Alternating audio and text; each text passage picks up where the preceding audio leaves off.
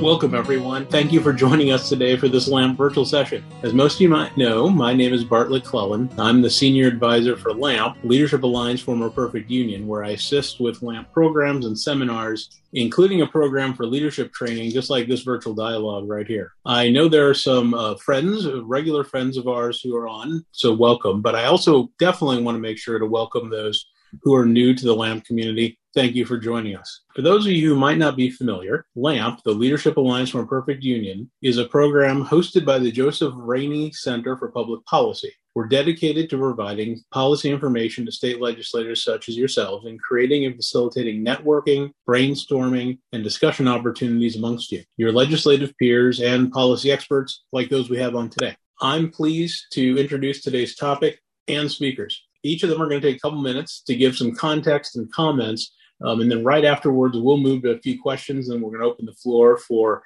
questions for everybody. As many of you probably know, the extensive and reliable U.S. power grid has fueled our nation's growth since the 1900s. However, as recent events have proven, both in Texas and on the East Coast with some cybersecurity problems that brought these things to mind, the grid, as we know today, does not have all the attributes necessary to meet the demands of the 21st century and beyond. It will take public and private partners to develop concepts, tools, and technologies to measure, analyze, predict, protect, and control the grid of our future. So let's get to our speakers. First, Sir Vincent Duane. He's a highly regarded leader in the U.S. ISO RTO industry, respected by market participants and regulators for his expertise and ability to unravel and communicate the complexities of the industry in a practical manner, useful to decision and policymakers, and hopefully for me, because I find these things to be complicated as well.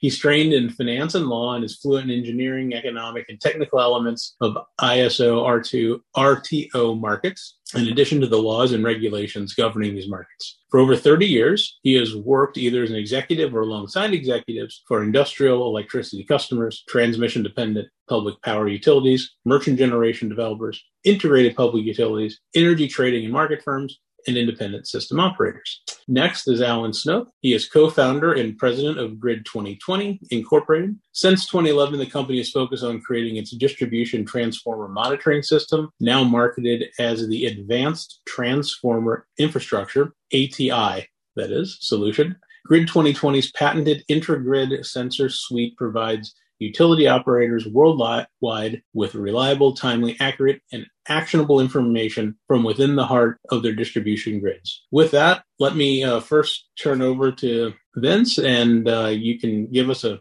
introduction to your comments and let us know what's on your mind. Thank you, Bartlett. It's a pleasure to be here. You mentioned the demands of the 21st century, so I'm just going to state the obvious and summarize in 3 points what they are, as I see it. It's the penetration of renewable resources to address our needs to decarbonize the system. It's the broader electrification of other sectors in the economy beyond just the power grid. And it's the trends towards decentralization and distributed resources. So these things, as you point out, pose challenges. And I would say they're pretty profound challenges, and they present themselves in the economic context, the operational context, which is where we talk about reliability, and associated regulatory and political challenges. And that's the case because the bogey hasn't changed. It's been this way since the inception of the system. We must have reliable and continued secure services. Obvious recent events have just reminded us of that. And at the same time, the service needs to be provided affordably or at least in a reasonable way. So the good news, as I see it, is we do have new tools to address these new challenges. We certainly are much better at collecting, organizing, analyzing data. Our computing power and the processes we use there are so much better than they were previously. And that's very important to deploy these kinds of advanced technologies because we need to do better at forecasting. We need to do better at extracting the value that we have in the existing infrastructure. It's not always just a question of adding more. We need to be more efficient about the generation and transmission that we do have. And one element that's particularly big for me is the question of whether the wholesale markets that are in place in 2/3 of the country can be adapted because their design was predicated on a very different world where there was generation, large generators with real operating costs and fuel costs. And that is the basis for pricing in these ISO markets. And price is an extremely important element of those markets operationally, and we can get into that to the extent people are interested. And then finally, I think even though there's good news about the tools, we need more, in my opinion. We need to get some disruptive innovation, storage, hydrogen, perhaps, where it comes from. I think, we'll leave it up to the ingenuity, but we need to create environments that incent that ingenuity, because if we're going to meet the kinds of targets that we've set for ourselves, we're going to need more tools in the toolbox. And then, of course, all of this is under the environment these days where we're seeing increasing threats to the security of the system, both physical, which we've always had to deal with, but those physical threats have been enhanced by more extreme climate-related incidents. Again, the situation in February in Texas, a great illustration of that. And then the cyber threats, which are more recent, but even those are evolving from a set of preparations that we would take to address perceived threats from nation states and terror actors to ransomware now, which is a very different look to it, as evident from the Colonial Pipeline situations of last week. So I'm looking forward to the discussion today. These are complex relationships and trade-offs and challenges. And so let's get into it, and let's try and talk about it from the perspective of people that can make a difference, which are the lawmakers and policymakers that we have joining us today. That's great. Ellen, do you have similar opening thoughts? Bartlett, I do. I appreciate you asking. Thank you. And obviously welcome to all the folks who are out there joining us today. I must say I'm thankful that I followed Vince, because he's like my best setup man I've ever seen. So I want Vince and I to travel together in the future. But basically, the comments that I would like to share, at least at this moment, is based initially on the fact that me personally, I'm just a guy that operates from a very pragmatic perspective. And I believe accurate data is always the key to proper understanding of things. And from my seat at Grid 2020, I believe I'm seeing this ongoing development of some very sobering data points that really need to be surfaced and addressed. And it's not as though each one individually doesn't present enough problems, but collectively they present exponentially increased problems. And so a few of them, I can't even begin to list them all. We don't have enough time today, but I'm going to hit a few that I think are pretty darn important. And a little bit of this plays off of Vince's comments. But one of the very basic elements I think that we can't lose sight of is we just came out of COVID. For the most part, we're basically on the outer side of that thing, but we cannot lose sight of the fact that many state budgets have been substantially stressed by the lack of economic activity and therefore tax revenues, et cetera. And that just sets its own stage of worrisomeness for many people, as it should. But then let's go ahead and make things a little more difficult now. Let's take the realization into consideration that we are on the doorstep of the wildfire season all over again. It's kind of like we never even got out of it, and here it comes again. It's not even really that we're on the doorstep. The truth is we've already entered it. California had their worst year ever in history for wildfire in 2020. And the last thing I had heard is they already have exceeded same time last year. They're already further down the trail than they were a year ago. And conditions are actually very dry and worse than they were a year ago. So that's not setting itself up well. Another element in this equation, this is a little bit towards some of Vince's comments. We have to just simply recognize and admit that we have an aging infrastructure, especially in the distribution space. The United States Department of Energy knows that. I've had conversations with U.S. Deputy Assistant Secretary, and they're absolutely very familiar with this reality. Well, why does that matter so much?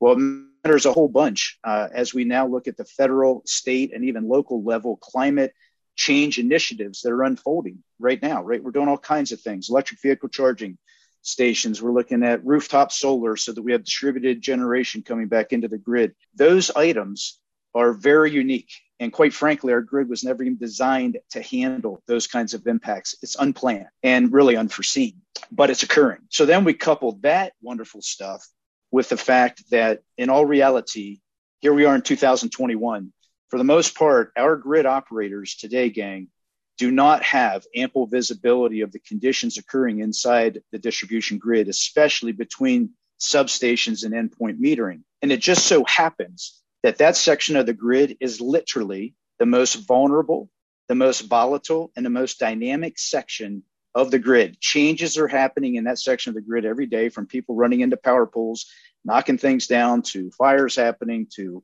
power theft occurring. There's just a litany of elements. So when we kind of boil it all together, I love that Vince commented about electrification and renewables and distributed energy resources. He's exactly right. What we have done is we've spent the last 10 years trying to continue to understand and unpack these challenges that are developing literally right in front of us right now. And we have been researching and developing and trialing and testing and commercializing fast to install, cost-effective intragrid sensors that remove that black hole experience that our operators are living with today, as I mentioned, between substations and endpoint meters.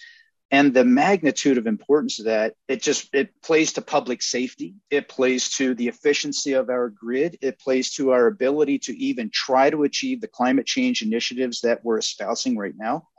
But in some sense, the reality is we are in the process, in my opinion, and I will say humble opinion, that we are building our house on sand right now when it comes to all the climate change initiatives that we're trying to undertake. And I base that on the fact that we do have an aging grid. We do have inability for utility operators understanding what's happening today, what's coming at their grid. And quite frankly, they only find out when trouble calls, power outages, or fires are reported to them, and they react. What we're doing with our technology is allowing, for the first time ever, operators to be proactively aware of manifesting conditions, get ahead of those actual problems, if you will, and prevent them from becoming costly problems or worse, public safety events, and the fatalities and the corporate bankruptcy filings that we've already seen one of the largest utilities in the U.S. go through that terrible experience. So I could go on, but I'll stop there, Bartlett, if you don't mind. I'm not sure where you're heading next, but that's where I begin. Vincent, can you speak from the perspective of a grid operator on the reliability challenges in controlling supply to meet the demand? And then with ever-increasing penetration because of the ever-increasing penetration of renewable and intermittent generation, which of course was a little bit of the discussion, if not all the discussion, coming out of Texas. Anyway, Vincent, your thoughts on that? Yeah, thanks. I got a couple points. One is... Well, let's step back for a second and understand that, the job of the grid operator, Alan described the operator. At the end of the day, it's to control the system, and it has to be controlled in real time. The balance has to be met 24 hours a day, 365 days a year, right? What happened in about 95, 97, is we began to introduce these ISO market models, and they brought a tremendously powerful tool to controlling generation, at least as generation was constituted back then, which is very different than what we're looking at today. And that tool was price. Price in competitive markets transmits a lot of information, and you can use price if you set up the incentives correctly so that people come on when they need to come on, go off when they need to come off, ramp up, ramp down. So that's a wonderful thing. But I mentioned at the outset that, these ISO markets were designed with some assumptions that, arguably don't hold, or at least don't hold as well today as they used to. And the big one in this regard is whether price can continue to do this job when you're dealing with resources. Increasingly, these are renewable resources, and they're not controllable in the same sense. They come on when the wind is blowing, when the sun is up, and they're not what we call dispatchable from the system operator standpoint. And so they don't respond to price. And that is a very profound challenge when you've been accustomed to controlling these broad regional areas that you see in places like SPP and in PJM and Midwest, or the Mid-Continent ISO. It's not a manual process where you've got system operators communicating by telephone or internet communications to say, come on, come off. This all happens a lot more behind the scenes through the use of price. Will that continue when we're dealing with an increased set of renewable resources? I think that's one thing. So what we're increasingly facing is a history where we had a supply stack that was more or less controllable. It was lumpy, and if we're interested, we can get into some of that, but it was more or less controllable, either manually or by price. And demand was it just had to be met. It was uncontrolled, and it was there when it needed to be there.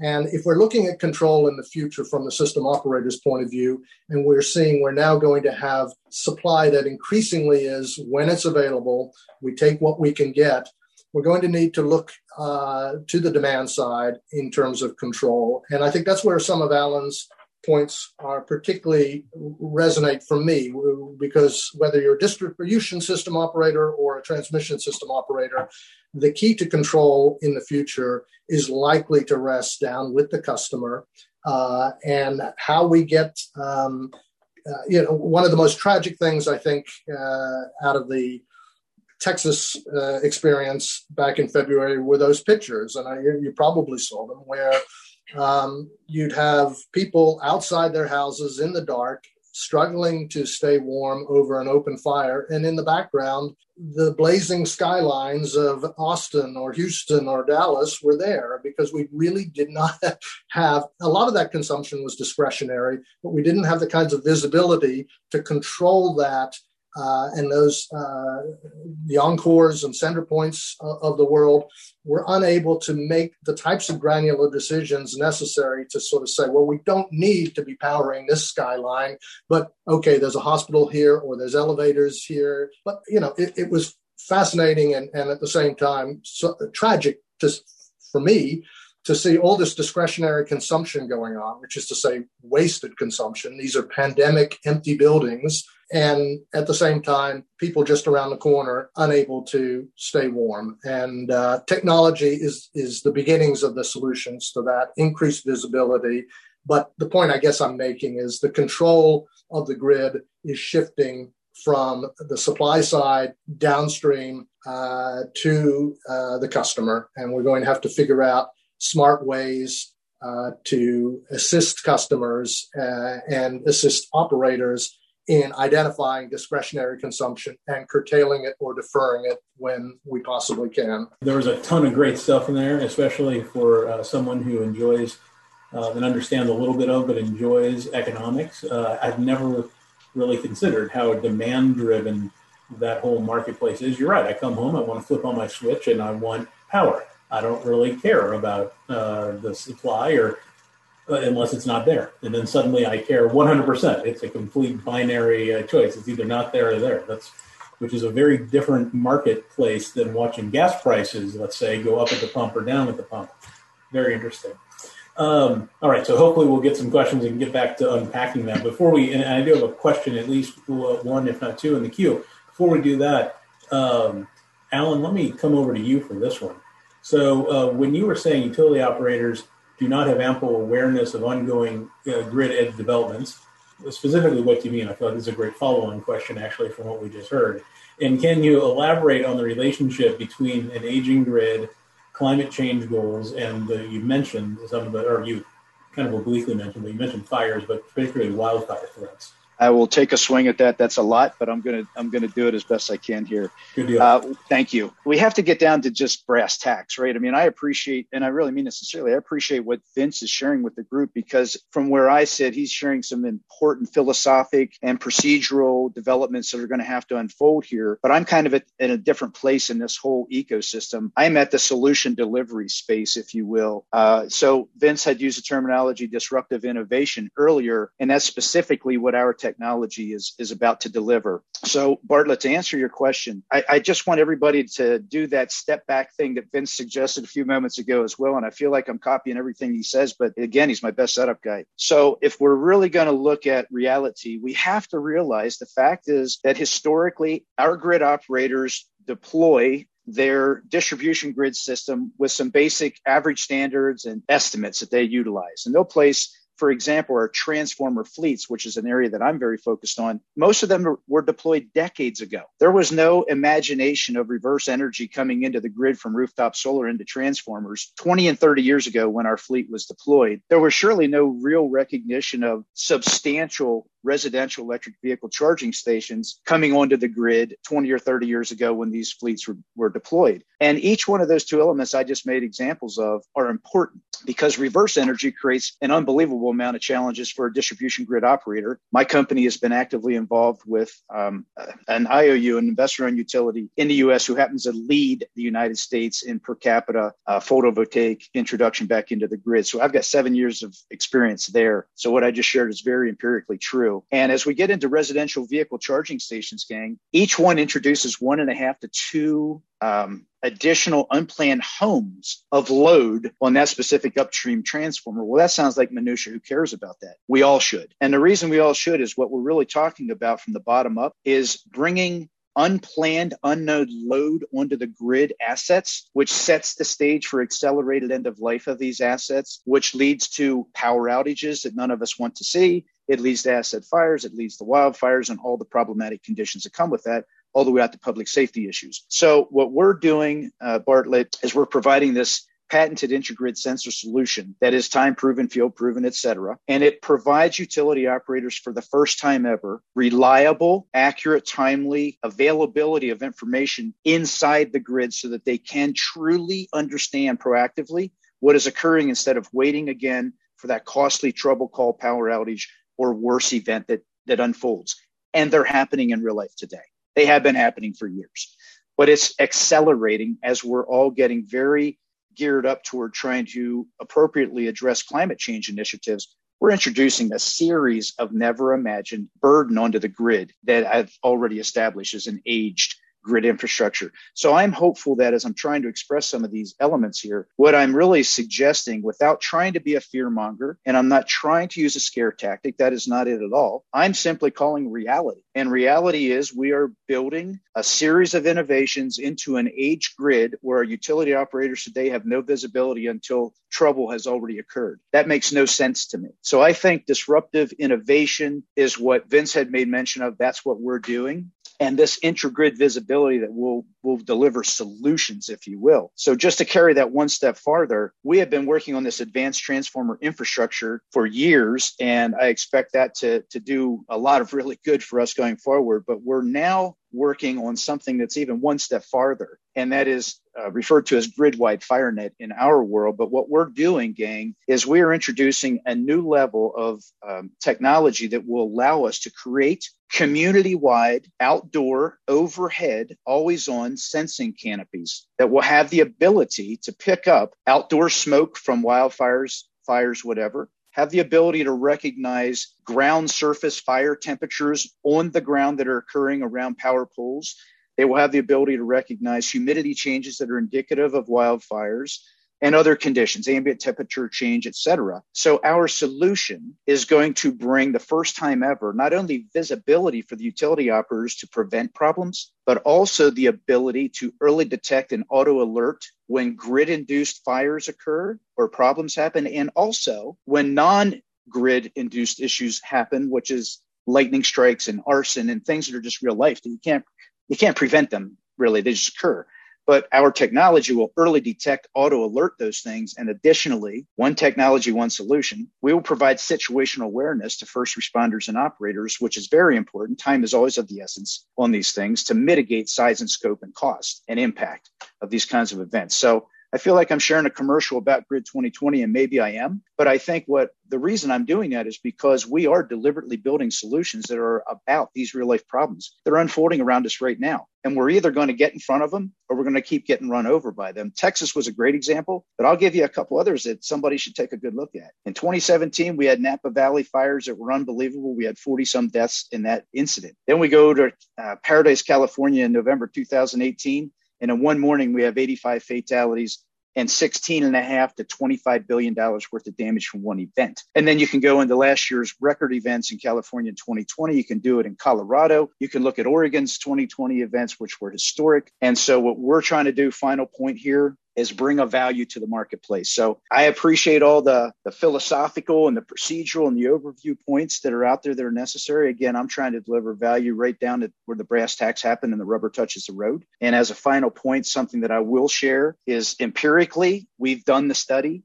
We are in a position that with the new evolving technology that we're going to bring to the marketplace in Grid-Wide FireNet, we believe, and empirically I can back this up, that for every $1 invested, we will drive a savings value of $12 to $20 or greater with that kind of investment. And that most people are going to scoff at that because they're going to say that's just ridiculous. That guy's crazy. I can empirically back that up. And we can use the Paradise, California example as the perfect poster child situation of worst case scenarios that are coming true every year right now. And we're not going to dodge them. They're just here. Climate change has happened. Other things are occurring. Our grid is aging. We have problems.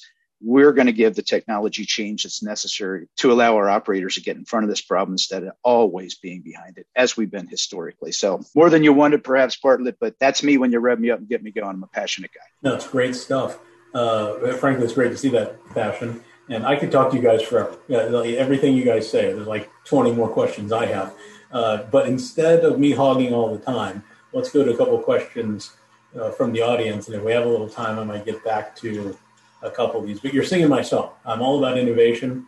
It's been my whole career, and I understand the need to design to explain the need for products. I work in the software industry representing them, so I totally get where you're coming from. I think it's fantastic. All right, let's go to a question. I believe this is from Sharon in Alaska. She addressed it to you, Alan, but let me get both your thoughts on this. So, how can we get these discussions, like what we're having here, into our states, in particular meaning state houses, for prevention of possible devastation, such as what happened in Texas? And I'm guessing, given that she's from Alaska, she's particularly thinking of the cold, but having lived in Texas, I also think of the other side. It gets awfully darn hot in the summer, and you routinely hear of a lot more deaths in the summer from exposure issues than you do in the winter. Sans electricity going down. So let me do both. So what are your guys' thoughts on how do we get these the philosophical all the way to the rubber hit the road conversations into our state houses so they can start effectuating change? Vince, would you like to lead? You've been doing a great job of setting me up. I hate to stop the momentum. Will do. In fact, I can key off of a term that we've both used several times, and that's visualization. If you go to a policymaker and you say, look, these are serious issues, I want to talk about visualization, I think you're probably going to lose people immediately because that's a bit of an abstract concept unless you happen to live and breathe this from the system operations point of view. But the question, how do you get people engaged on what are pretty important questions? Look, I think Alan's done a great job in talking about the importance of getting out ahead of these critical, we're talking life and death type of situations. So that should be, I think an element of the discussion, and it should bring people to the table. But, another point about visualization, and this might be illustrated, and I can't say I've actually dug deep enough to say this with confidence, but my intuition says, there was a lot of controversy during the past wildfire season about the actions that were being taken by the Cal ISO and PG&E as far as, rotating through blackouts and brownouts as they were dealing with the threat and potential for wildfires, and were worried about lines sagging and all that. Well, if they were put yourself in the shoes of a system operator, particularly one that's just gone through the year prior, what happened in California, you are going to operate very conservatively. So all the unknowns that Alan described that you don't have good visibility on, starting with ambient temperature, but all the, ground temperatures, all the other aspects of this are going to be reckoned with by the system operator and saying, well, I don't know, so I'm going to assume the worst. And they're going to operate the system in a very conservative way. And that's going to reduce throughput. That's going to require actions that are emergency type actions. Whether or not they're really necessary is a data and visibility question. Perhaps they were not necessary. and perhaps lights could have stayed on. But until we get, quote, better visualization, and, I can't speak to Alan's technology, but the point he's making, I agree with wholeheartedly. It's not just about getting out ahead of catastrophes. It's operating.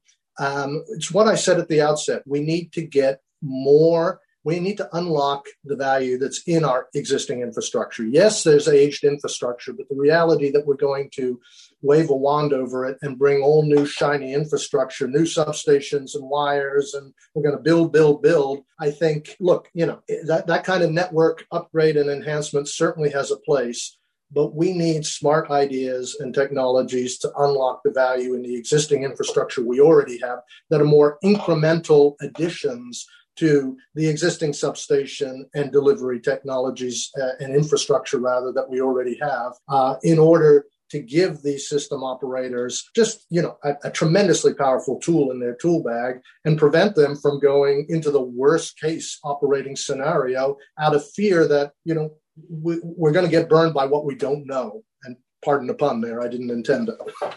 Bartlett, if I can go ahead and follow Vince, and I think it was Sharon you mentioned had asked this question. I think to kind of directly address Sharon's question, I think it's really going to come down to the people that are on this call today. You have policymakers out there today that are looking for opportunities that are viable to deliver value to the communities in which they serve, whether that be the state level or down to their local jurisdiction districts or whatever. And so it's going to come down to individuals at the policymaking level, the state legislators that have a desire to make a change, that have a desire to recognize that there's truly innovative technology being created in our country. Right here in our good old USA, we've got great innovation happening. But until some of that innovation can be elevated to the necessary awareness at the political level, perhaps at the industry level, at the all stakeholders level, and people can start to get their mind around the fact that there are already solutions that exist. They just haven't necessarily been adopted into the industry yet. So there's a bridge that's got to be crossed, right? And that bridge is going to likely be crossed by, I think, policymakers who recognize the types of technologies that are out there like ours. Surely we're not the only one, but like ours that are very innovative and very disruptive in a good way. I would love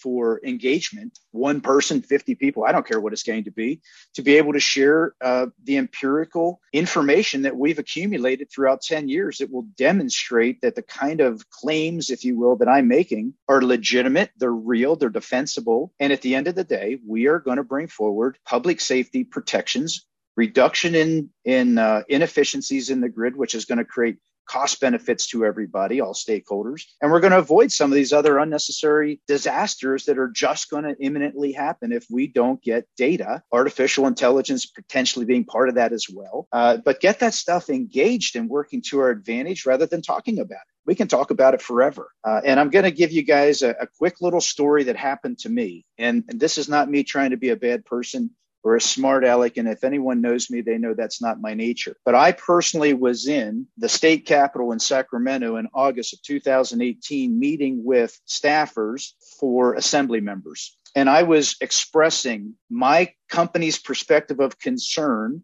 that the California grid was positioning for very bad things to happen. In all honesty, I pretty much was told to go home, that I didn't know what I was talking about.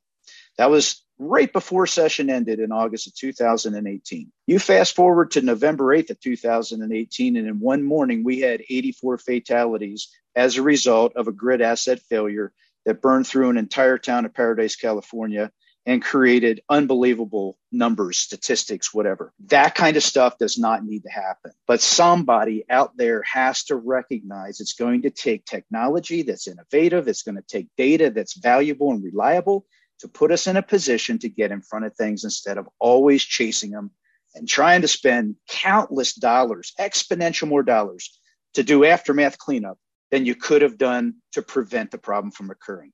And that's where I think we are the proverbial poster child for an ounce of prevention is worth a pound of cure. And we're dealing with pounds of cure right now that are painful. State budgets can't handle that anymore, in my opinion. So there you go. Your guys' answers, and this leads me right to the next question, but there are so many parallels with what is going on, what was going on with broadband internet service in the last decade. It's absolutely amazing. And that's more of a world that I've come from the policy standpoint. The parallels are just uncanny. It's a discussion for another time, but getting legislators to understand what technologies can drive a current system to a better place, even as new parts of the system are built on, an enormously difficult task, one that they had to take on in that industry. And hopefully you guys will be just as successful, which leads me to a piece about, or a question particularly about technology and where things stand today, and that is around cybersecurity. So the question teed up here is, and I'm going to change it up just a little bit, but I'm going to hopefully get to the same point. So smart grid certainly has come with a lot of promise, and maybe let's call it hype even, whether in publications or by some thought leaders or speakers. There is a potential downside, and we may have seen part of that on the East Coast with the pipeline, and that is that you're now open to cyber attacks. So what is the current thinking? What's your guys' thinking, and what's the trade-off here? Or is it not a trade-off? Am I being too biased? You go online, you have a smart grid, that equals greater risk on cyber, but how does that compare, and how does that pile on top of maybe some of the physical challenges of our current older system, as you guys have already laid out? Do you mind if I switch it up a little bit on this, Vince? And I'll try to set you up as well as you've done for me. I can't promise that, but I'll try. Bartlett, I'm going to give you an analogy that just popped in my head as you were expressing your point. And what hit me in the head maybe, is once upon a time, somebody said, you know what, we have to get away from square wheels that are made of stone, and we got to actually have rubber tires. Wouldn't that make sense? You know, what would that do for things in the world? And I think we're kind of at a place like that, right? So we're at a point where we are more dependent on electricity today than in the history of mankind. And everything that we're looking at from President Biden's climate change initiatives on down is driving more pressure into the electricity dependence of everyone in this country and beyond, around the world, right? So here we are in a 21st century environment, and we're struggling with a fear of cybersecurity, which is a real one, but we can't have a fear of cybersecurity stop all the other necessary advancements that we collectively must make in society to advance everything and everybody, right? And achieve our climate change goals or whatever. So in my humble opinion, what I think we've got to do is move forward with a smart grid. We have maybe a smarter grid today than we did 10 years ago, but we do not have a smart grid today. I could easily defend that statement. But my company, as being one of the solution providers, is going to dynamically change to a more smarter grid by availing information, data, empirical, reliable, timely, accurate data from in the grid. And we are going to change the view capability of operators and all stakeholders understand what's happening. That's going to change everything, in my opinion, of how we're going to handle our future growth needs. But simultaneously, Bartlett, to whomever may have asked this question, we're going to have to deal with reality. And unfortunately, we're in a world where some people have to tinker with good and create bad. And whatever that's about, they're going to try to bring down our advancements. I think we just have to accept the reality that it's there. And what I'm hopeful is even the kind of data that we're going to drive out of the grid will be used to feed into artificial intelligence platforms and recognize anomaly changes that are occurring in the grid where someone is coming in trying to hack, right? So we're going to be able to escalate the awareness at an earlier stage of a penetration attempt from a hacker, as an example, to, I hope, facilitate people responding more quickly and getting in front of a pipeline ransom type deal or whatever, instead of, again, being on the backside of that and having to deal with all the problems that they create. We got to get in front of this, and data is going to be our driver to put us there. Yeah, this is a tough one. I mean, I'm not going to lie about it. It is a challenge. We want to get smarter for all the reasons we've talked about, but it does come with risk. And I think, to be honest, grid operators have done a pretty good job to date of staying out ahead of those risks. But you never declare victory in this area. You've got to maintain vigilance, and it starts with the culture. I think the good thing is because, operators have always had this sort of inherent pressure of, God, I got to keep the lights on all the time. I'm flying a plane that can never land. You have the right sort of DNA in the control room and in the system operators world to address the kinds of, or to at least anticipate and to take seriously the kind of threats that that we're talking about today. Like I said at the outset, I think you got to anticipate moving or expanding the scope of concern to not just terror and nation states, but to more individualized bad actors, and think about ransomware issues as well. This is going to sound kind of Philistine, but I think there's certain operations that we should have a good hard look at as to whether or not they can come off the internet. That sounds like I'm swimming upstream from everything we've just been talking about.